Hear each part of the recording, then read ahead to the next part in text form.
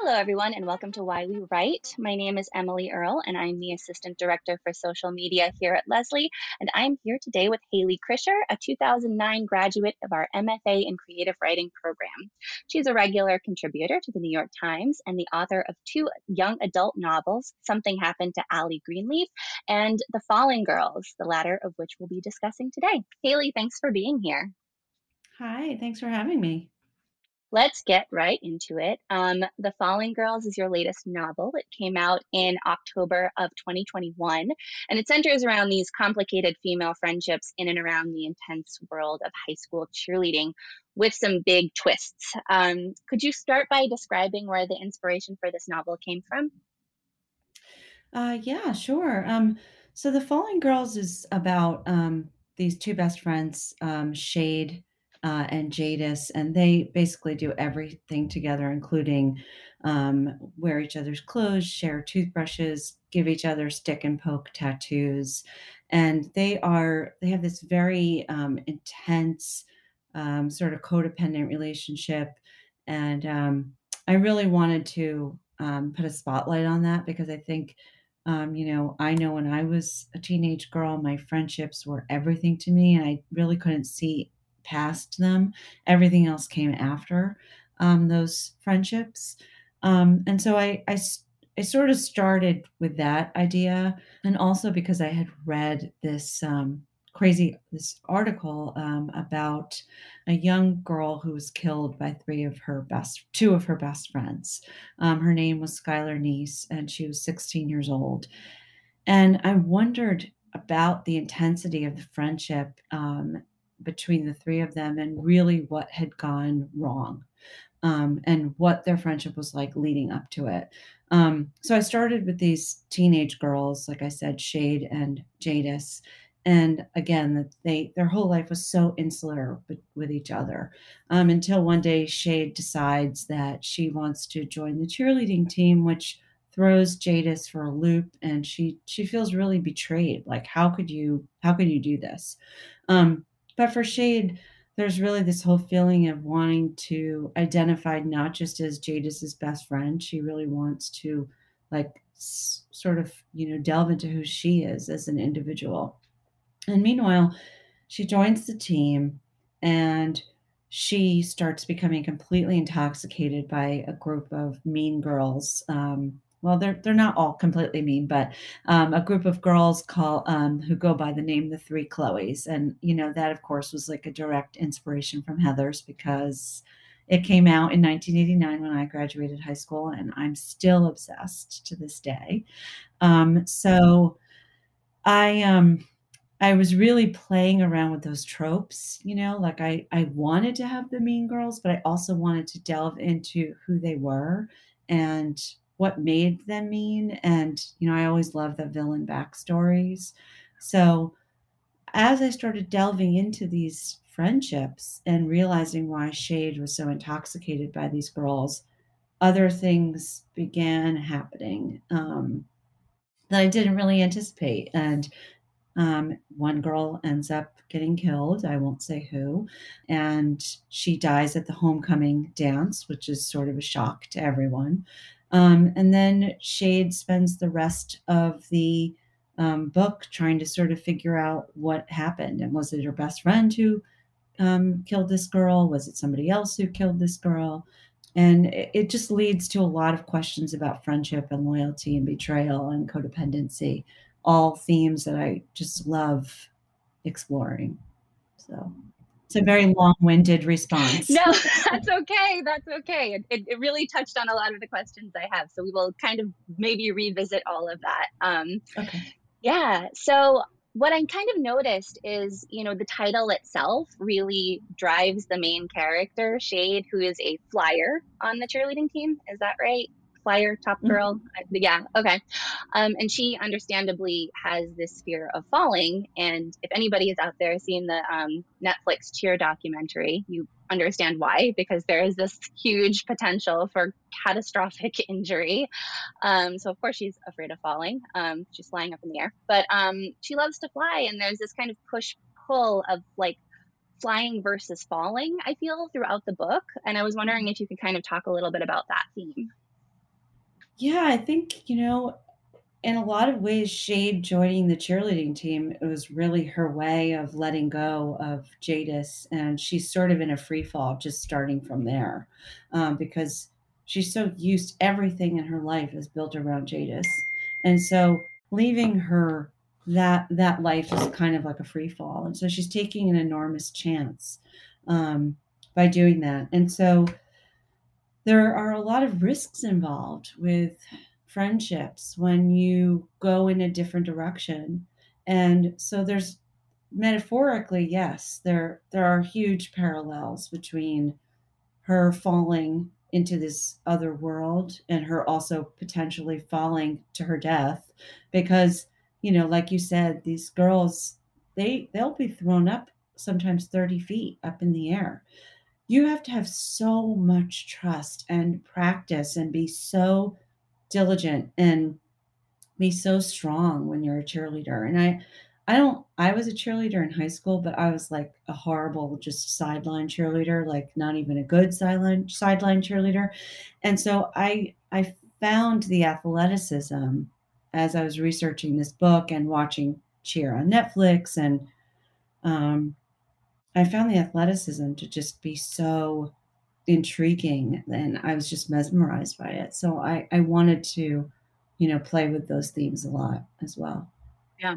Yeah, that definitely comes through for sure. And you touched on this a little bit before, but we've seen these trios of women like Heathers, Mean Girls, and how toxic and even deadly they can be. And so the three Chloes really encapsulate those vibes for sure. But they feel very now, like they're kind of like the Gen Z iteration of these women who came before them. And I was wondering what it was about that concept and those characters that interested you. Well, thank you. Because, like it's fun to write tropey people like that. And so I didn't want to not do that, right? Like I Mhm. wanted them to have something of a trope, like the three Chloes and, walking in the high school. And I think that there is a lot of that performance that still goes on. That hasn't gone away.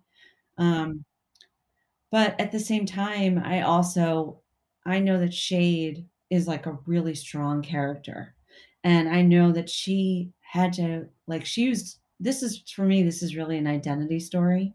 She's like, she's a young girl. She's learning about herself and who she is out of the shadow of her best friend and her mother.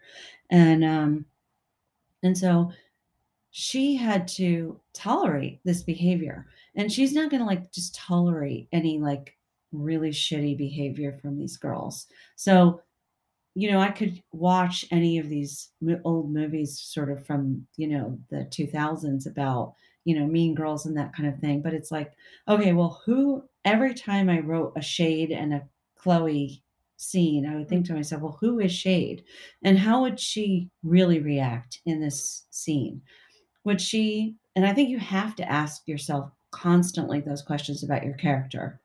No matter what you come to your book with and ideas that you have for your book, you have to listen to your book and you have to listen to what the characters are telling you. So I would have a scene written where Shade would watch all this utter bullshit from these girls and they would torment some other girls. And I had so much fun writing those scenes. They were like Mhm. great to torment characters. It's not real life. And we all have our darkness. And then I would take a look and say, Shade would say, "Why are you doing that? What's wrong with you? Don't act like that."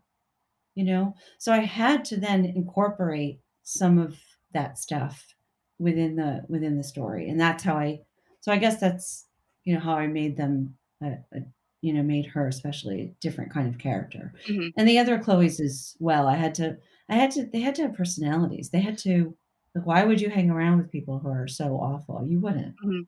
I don't think I wouldn't. My characters wouldn't.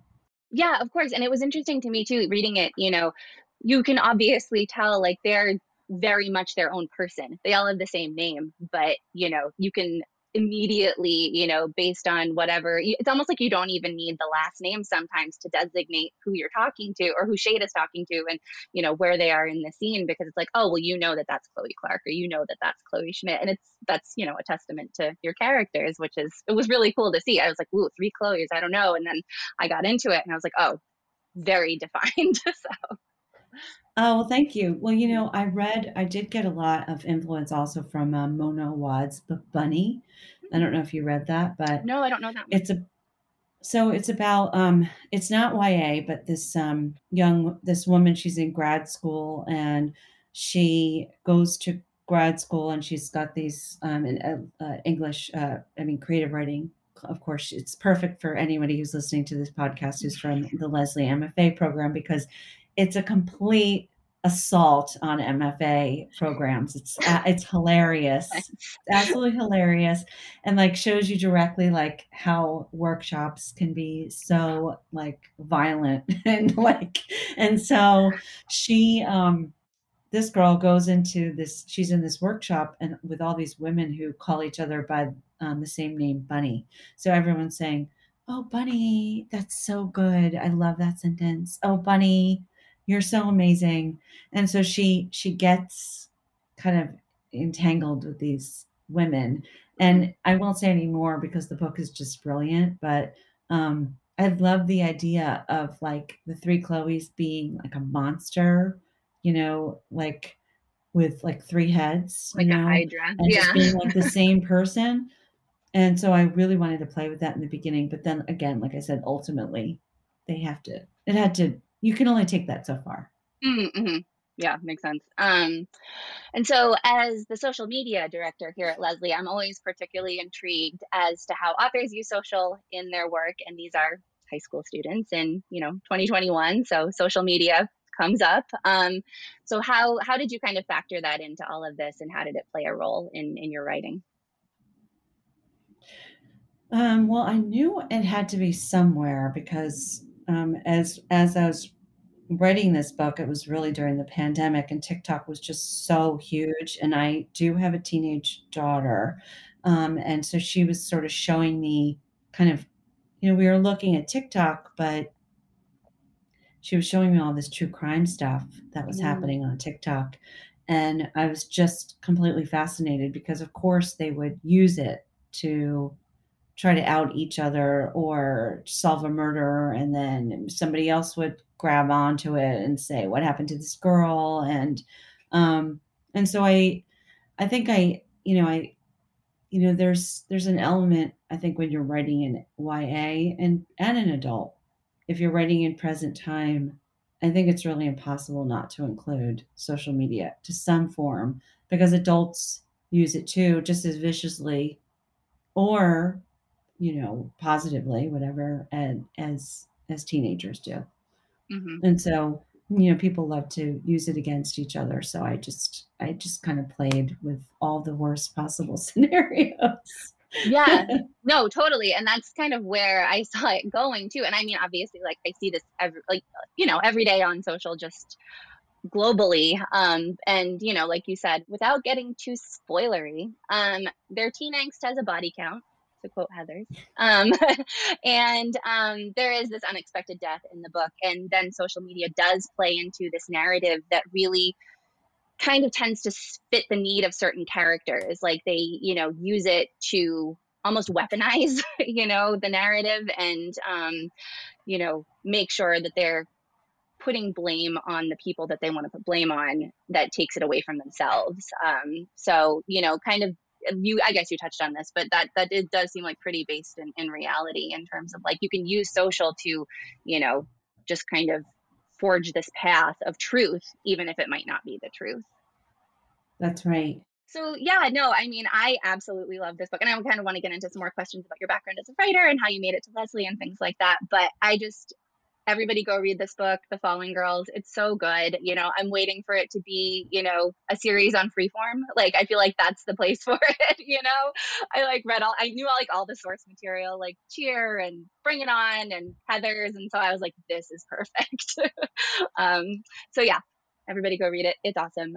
So actually one more question about the book in particular, and you wrote it during the pandemic, deep in the pandemic, you said in your about the author. So what was that like? I think I put a lot of rage into this book. I had fight scenes with the girls that my editor was like, let's take some of those out. Let's like just tone it, just pull it back a little. And my editor is like, she was like, wow, they're really hurting each other. Like, I didn't realize Mm-hmm. this book was going to be about that.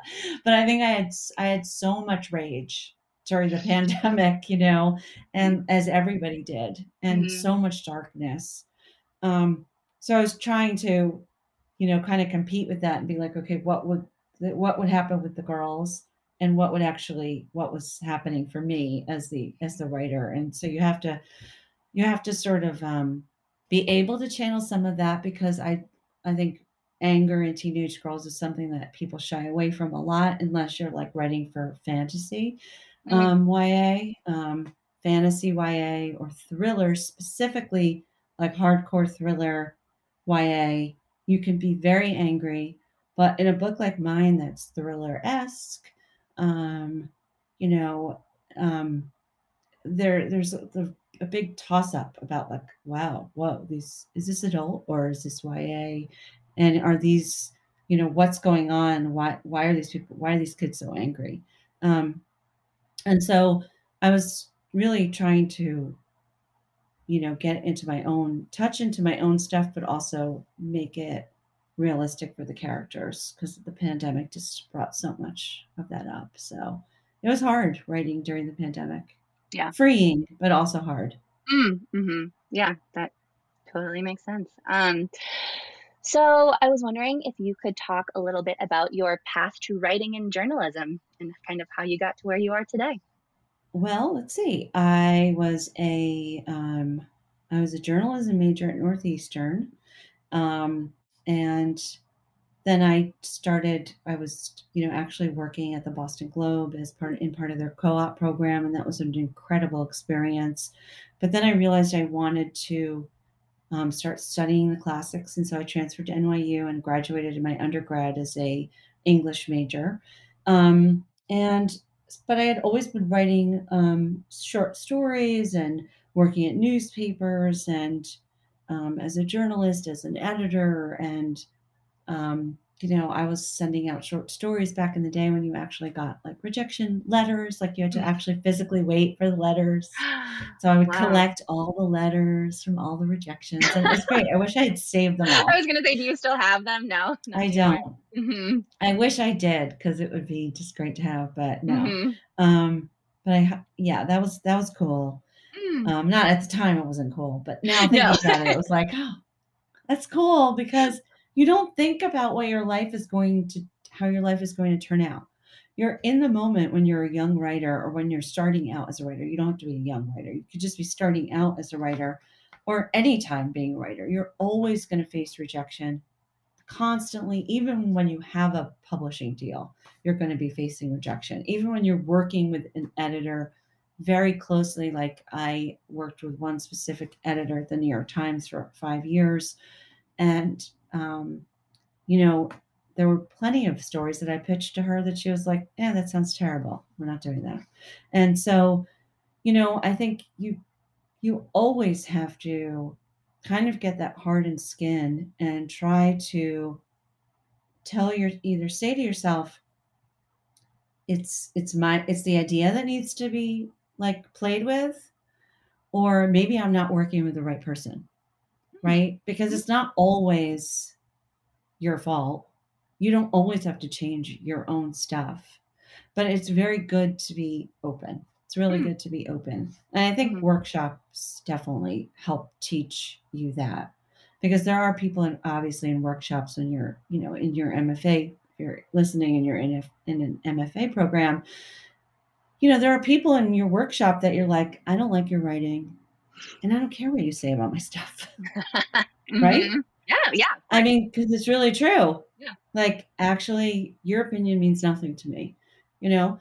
But there are going to be people in your workshop that you think that they're fantastic, you love their work, and they might have the same opinion as the person that you don't trust. Mhm, mhm. So I think That's interesting. you have to always, as a writer, be just sort of open to feedback and open to expanding yourself and who you are.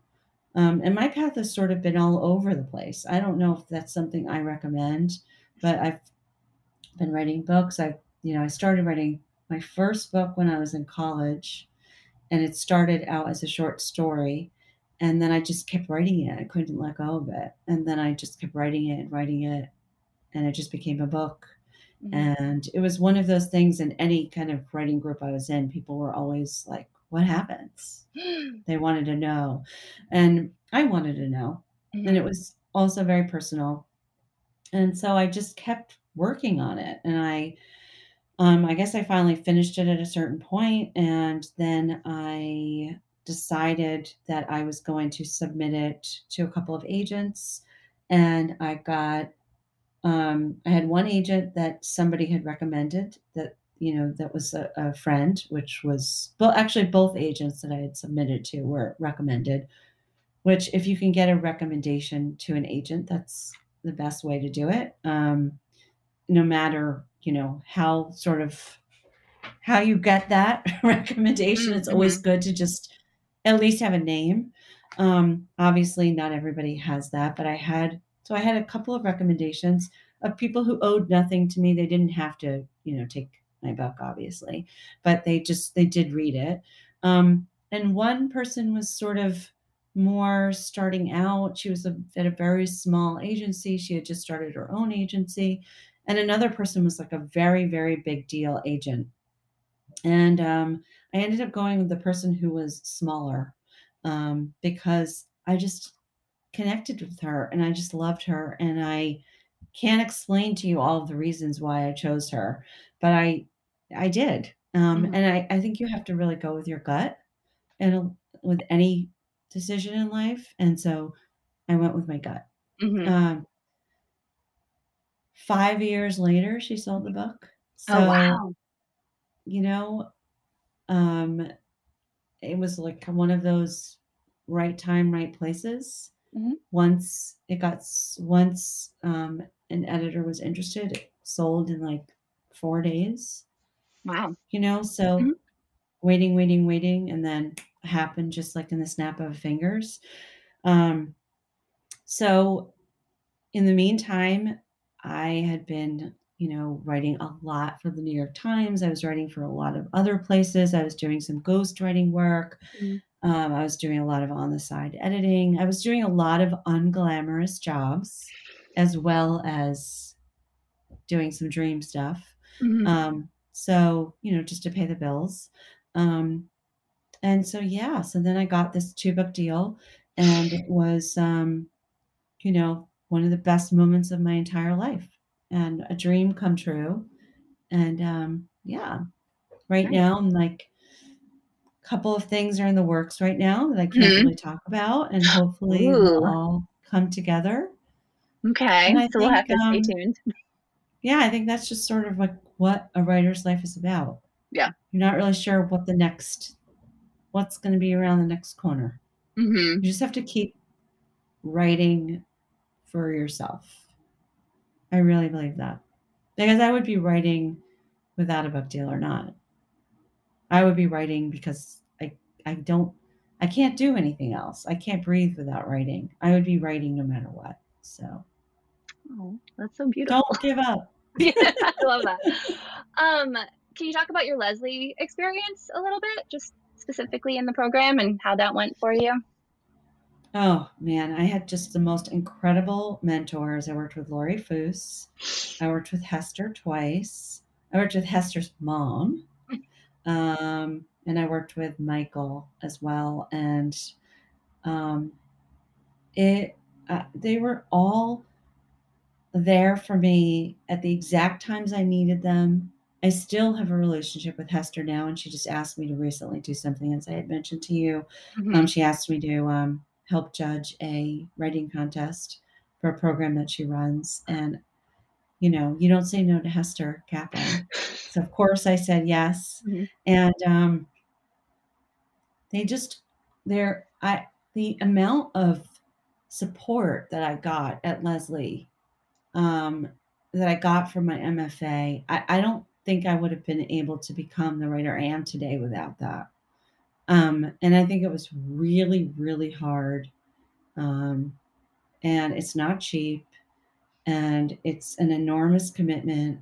But for me personally, it took my writing to the next level that I needed to like look at my, especially my creative writing, because my journalism work I'd always been doing, but I think that work that I did at Leslie helped my journalism career as well. Mm, So for me, it was a complete win-win. Everything about it was incredible. It really was. that's great. Where Yeah, did and that, that's, but yeah, sorry, go ahead. that's okay. No, I was just gonna say, where did that fall kind of in, your writing like book deal, where was the residency kind of in your trajectory?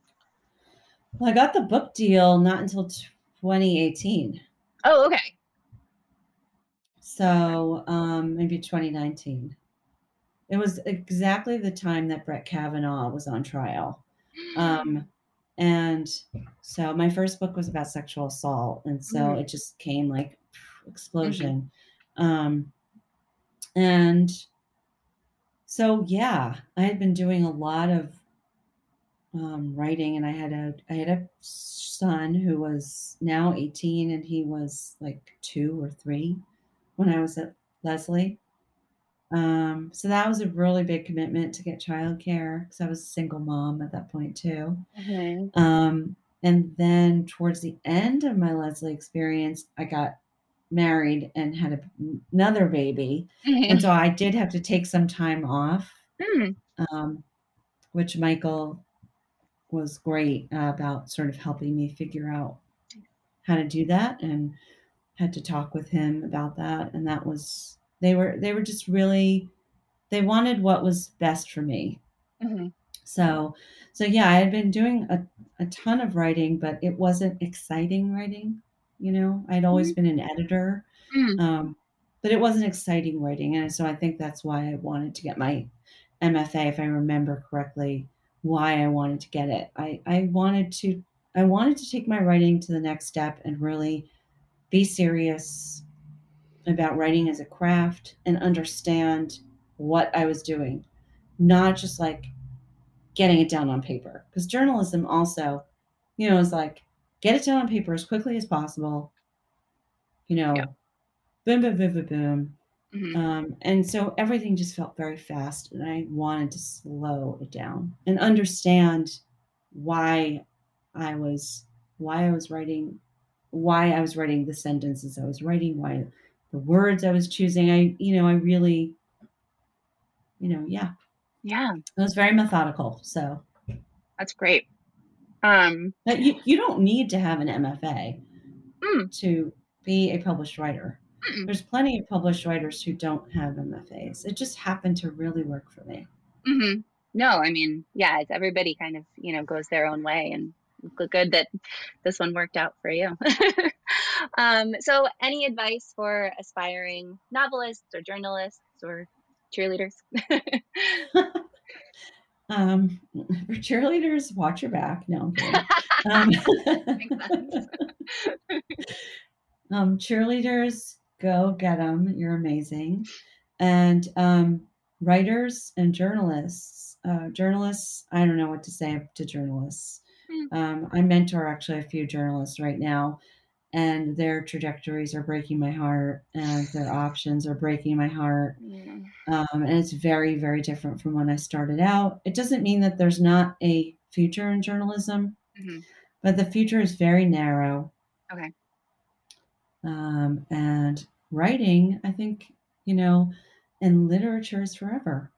And you can be Alice Munro and get awarded for your writing when you're 80 years old. So I think one of the professors at writing at Lesley actually said this, and I don't remember which one it was, but someone said to me, writing is one of the only careers that you actually, there's no ageism. You actually get better as you get older. And it's, that doesn't mean that you can be an incredible writer when you're very young. And there are plenty of writers who have done that. But for me, that wasn't, I've gotten better as I've gotten older. And the success has come as I've gotten older. So I feel very fortunate. So just don't, writing can happen. A book deal doesn't have to be the end all, but if that's what you want, just keep going. Keep writing. Don't stop writing. Well, thank you so much, Haley. This was great. Where can people find you on social, on the internet, just in the world? You can find me. I'm on Instagram a lot, and all my handles are Haley Krischer. So you just have to just look to how to spell my name. But I'm at also at HaleyKrischer.net. That's my website. And I actually am on TikTok a little bit right now. What? So I'm sure you can find me there too. That's awesome. I love that. Cool. All right. Well, thank you again. Look Haley up. The Falling Girls is the book we talked about today, but we'll have more in the show notes and just, highly recommend. So thank you so much. Thank you for having me. You can find a transcript of this episode, as well as links to Haley's books and website, our MFA program, and more in our show notes. We would also love it if you would give us a nice review on the podcast platform of your choice. And if you have a suggestion for an episode, we're all ears. Email us at news@leslie.edu. Thank you so much for listening, and we'll be back in your feed in a few weeks.